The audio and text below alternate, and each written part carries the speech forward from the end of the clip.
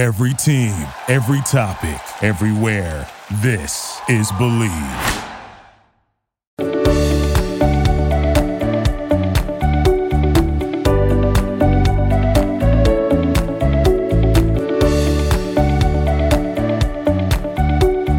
What's up, y'all, and Happy New Year, and welcome back into a new year of episodes right here on Believe in the ATP Tour. I'm your host, Jacob Sersosimo, and today you're listening on the Believe Network. Happy New Year. We skipped the last couple of weeks. I told you ahead of time that we were going to skip the last couple of weeks, but as we get back into tennis and talking about tennis right now, so much has happened over the last few weeks when the holiday season hit, and really after the New Year, because the Australian Open comes up after the New Year so fast. I mean, the Australian Open starts on the 16th of January, and there's lead-up tournaments to that, including the United Cup, which we'll talk about here in this podcast today. But the off-season for tennis, as I've said before, is so short, and tennis starts so fast in Australia. There's guys going to Australia even before the holidays. So for that to happen, and for the sport of tennis to be already in the mid-swing of things, just taking 2 weeks off, is incredible, and that's what makes it, I think, one of the best sports in the world, because they do have such short time to change things if they want to change things, players, and get ready for the first Grand Slam of the year. Like I said, the Australian Open just a week away. We're not going to really get into it in this podcast. This podcast, we're going to focus on Adelaide,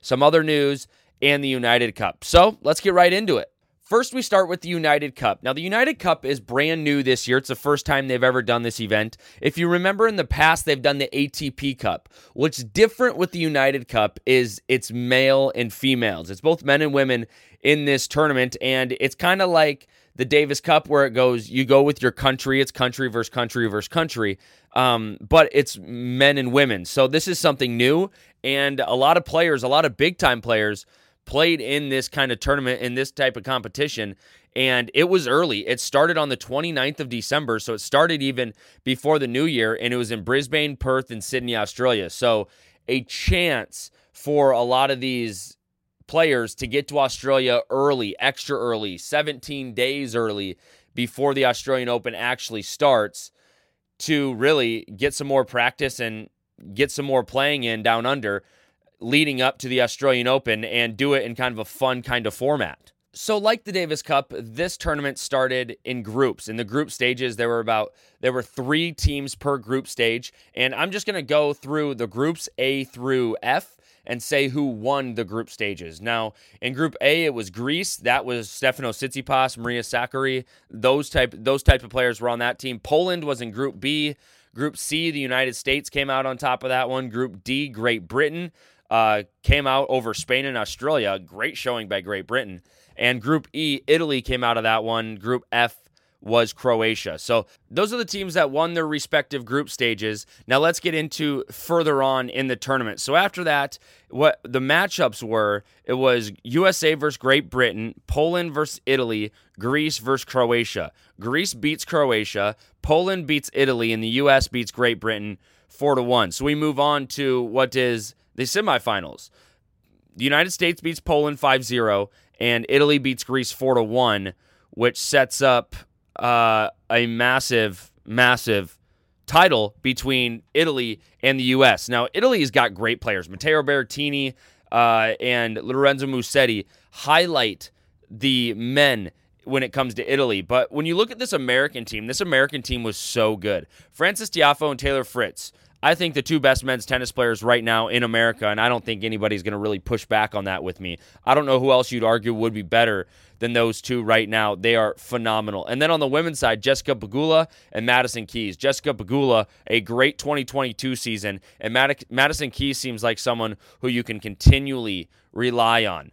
America wins this one 4-0. I mean, they wiped the floor with this one. They win. Fritz wins. He beats Berrettini in 2 tiebreakers, 7-6, 7-6. And then Madison Keys beats Bronzetti 6-3, 6-2. Pegula goes on to beat Trevisan 6-4, 6-2. And Frances Tiafoe goes on to beat Lorenzo Musetti, which Musetti actually retired in that one. So I think a lot of people were really looking forward to that match. That match, win or lose, I don't think it really mattered. I think the United States was going to win this no matter what.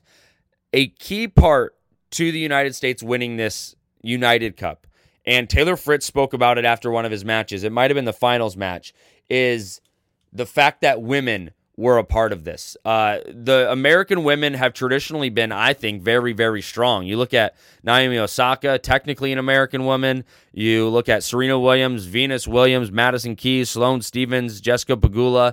I mean, the American, when it comes to the women's side of tennis, has produced outstanding talent. And Taylor Fritz was straight up about it in one of these post-match press conferences, saying, these women have pushed us over the edge of to win this tournament. They're one of the biggest reasons that we're able to win this tournament, and I completely agree with Jessica Pegula, the way she's playing, and Madison Keys, the way she's playing.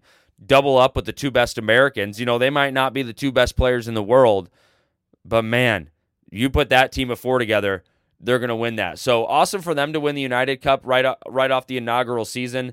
And tennis in the United States, I think with this, is going on the up and up. I'm just hoping they can carry this into the Grand Slams when, you know, the things that actually count in the tennis world, other than just trophies here at the United Cup, which I'm not saying it's nothing, but I'm saying an Australian Open trophy is a much bigger deal. All right, speaking of American tennis and playing as a team, remember all the drama around the Americans when it came to the Davis Cup last year in November? It was, you know, so many complaints about why isn't Rajiv Ram on the team? Is Marty Fish doing the same thing? Why is Jack Sock on the team? Blah, blah, blah. People are coming at Taylor Fritz. They were coming at Tommy Paul on social media. Blah, blah, blah, blah, blah. Remember that? Well, the USTA has officially done something about that. Marty Fish is no longer the captain of the United States Davis Cup team. He is out as captain of that team. Right now, for the 2023 Davis Cup, the team is, for the qualifier, Tommy Paul, Jensen Brooksby, Mackenzie McDonald, Rajiv Ram, and Austin Krajicek.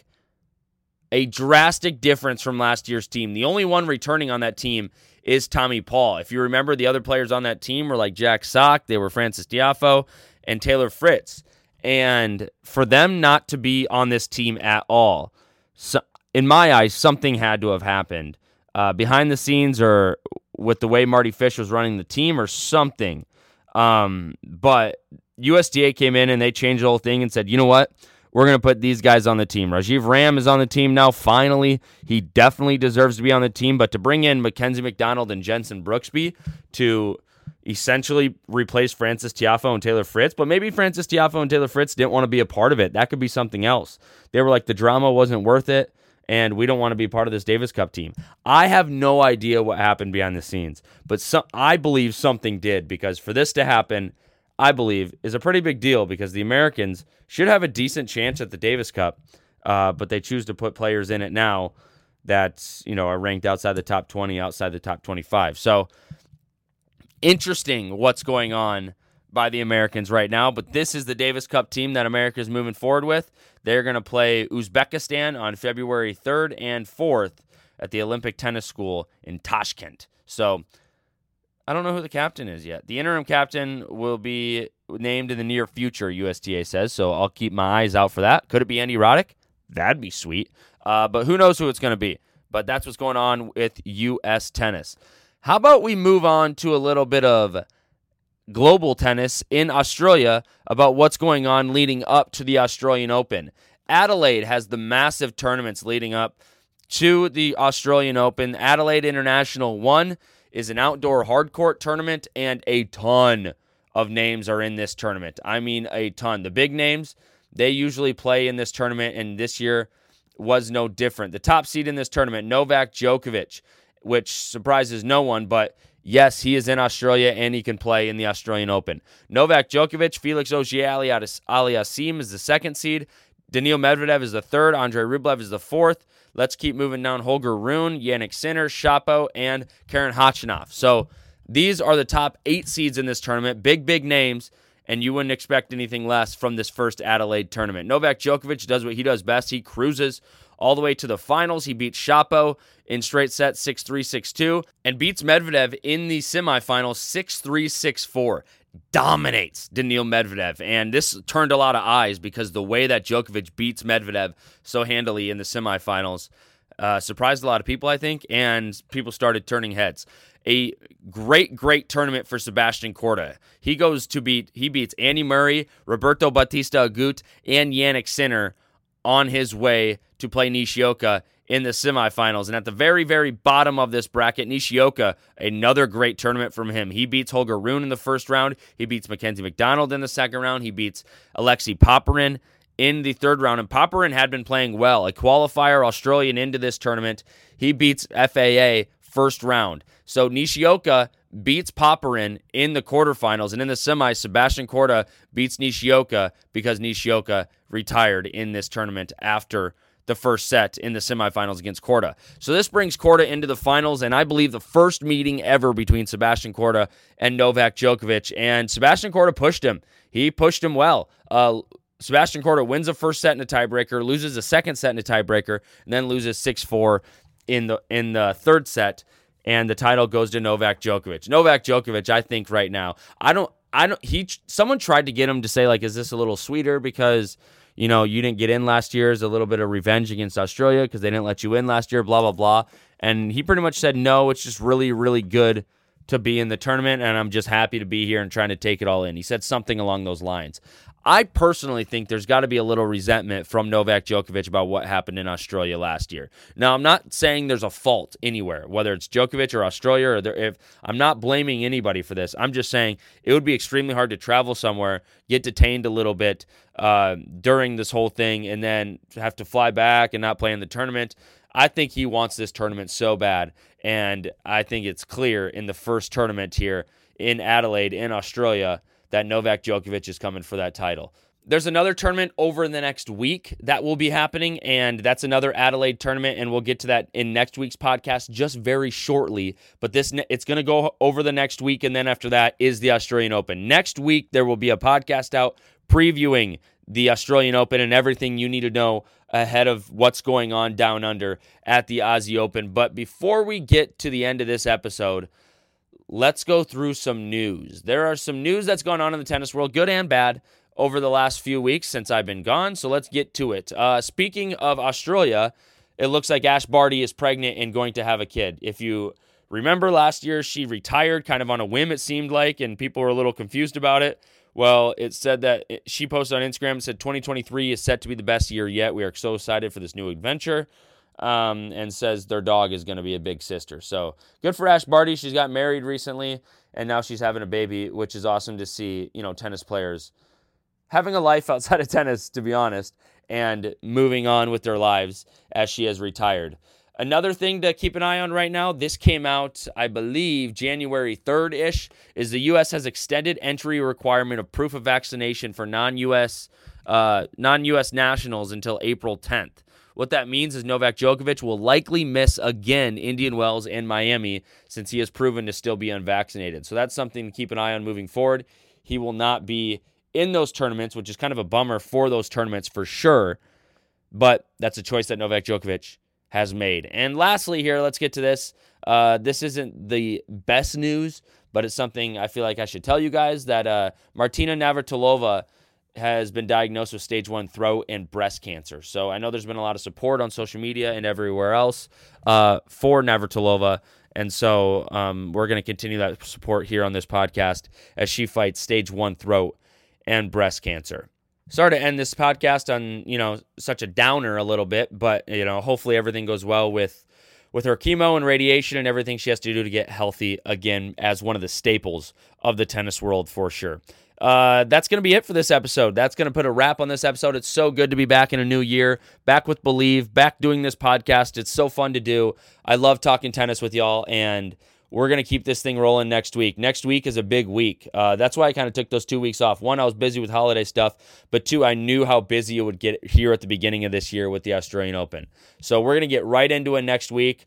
You can follow me on Twitter at Jacob Sersasimo. I'll be posting a bunch about the Australian Open as it goes on, but boy, am I excited for the Australian Open and what's about to happen down under in Australia over the next 3 weeks or so. So follow along right here on the podcast, right on Twitter, wherever you want to get your information. But we're going to be keeping up with the Australian Open. A preview coming 1 week.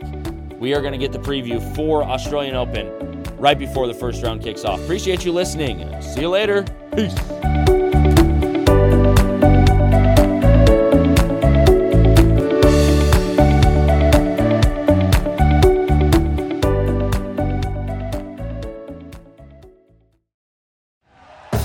Thank you for listening to Believe.